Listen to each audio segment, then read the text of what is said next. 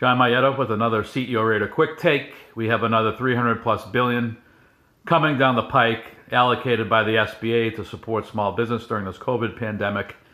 20 million plus businesses in the United States. That's roughly $15,000 per small business, which in many cases will not be enough to save many small businesses. I wish we had taken a more strategic approach in terms of qualifying small businesses for these SBA loan allocations. We should have set out some well thought out standards so that when the loan was ultimately made to a business that qualified, we would have known that the probability of that business staying alive for X number of months would have been high.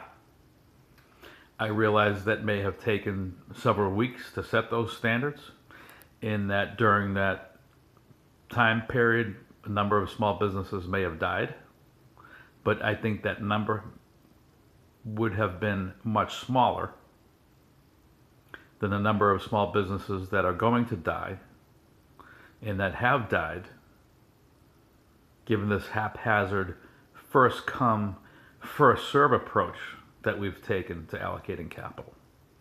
I mean, we don't even know how effective this first SBA tranche from a month ago has been. We haven't had enough time to measure.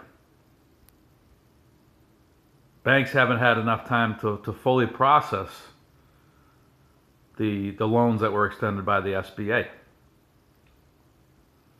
So in some cases, companies haven't received the capital. In other cases, the companies have received the capital, but we don't know the outcome. And now we have tranche 2 that's being rushed upon us because both parties want to get it done so that they can kick off the general election campaign.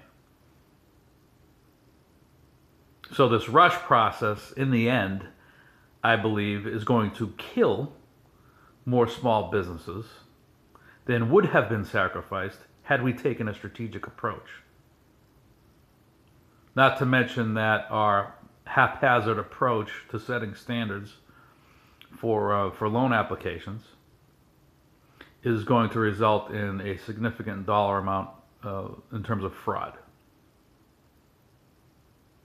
So my guess, we will have burned through billions of dollars in capital, maybe 5 billion, maybe 10 billion, I don't know what the number is, but there's absolutely billions of dollars worth of waste when you consider good money that's going to be thrown after bad, and when you take into consideration fraud.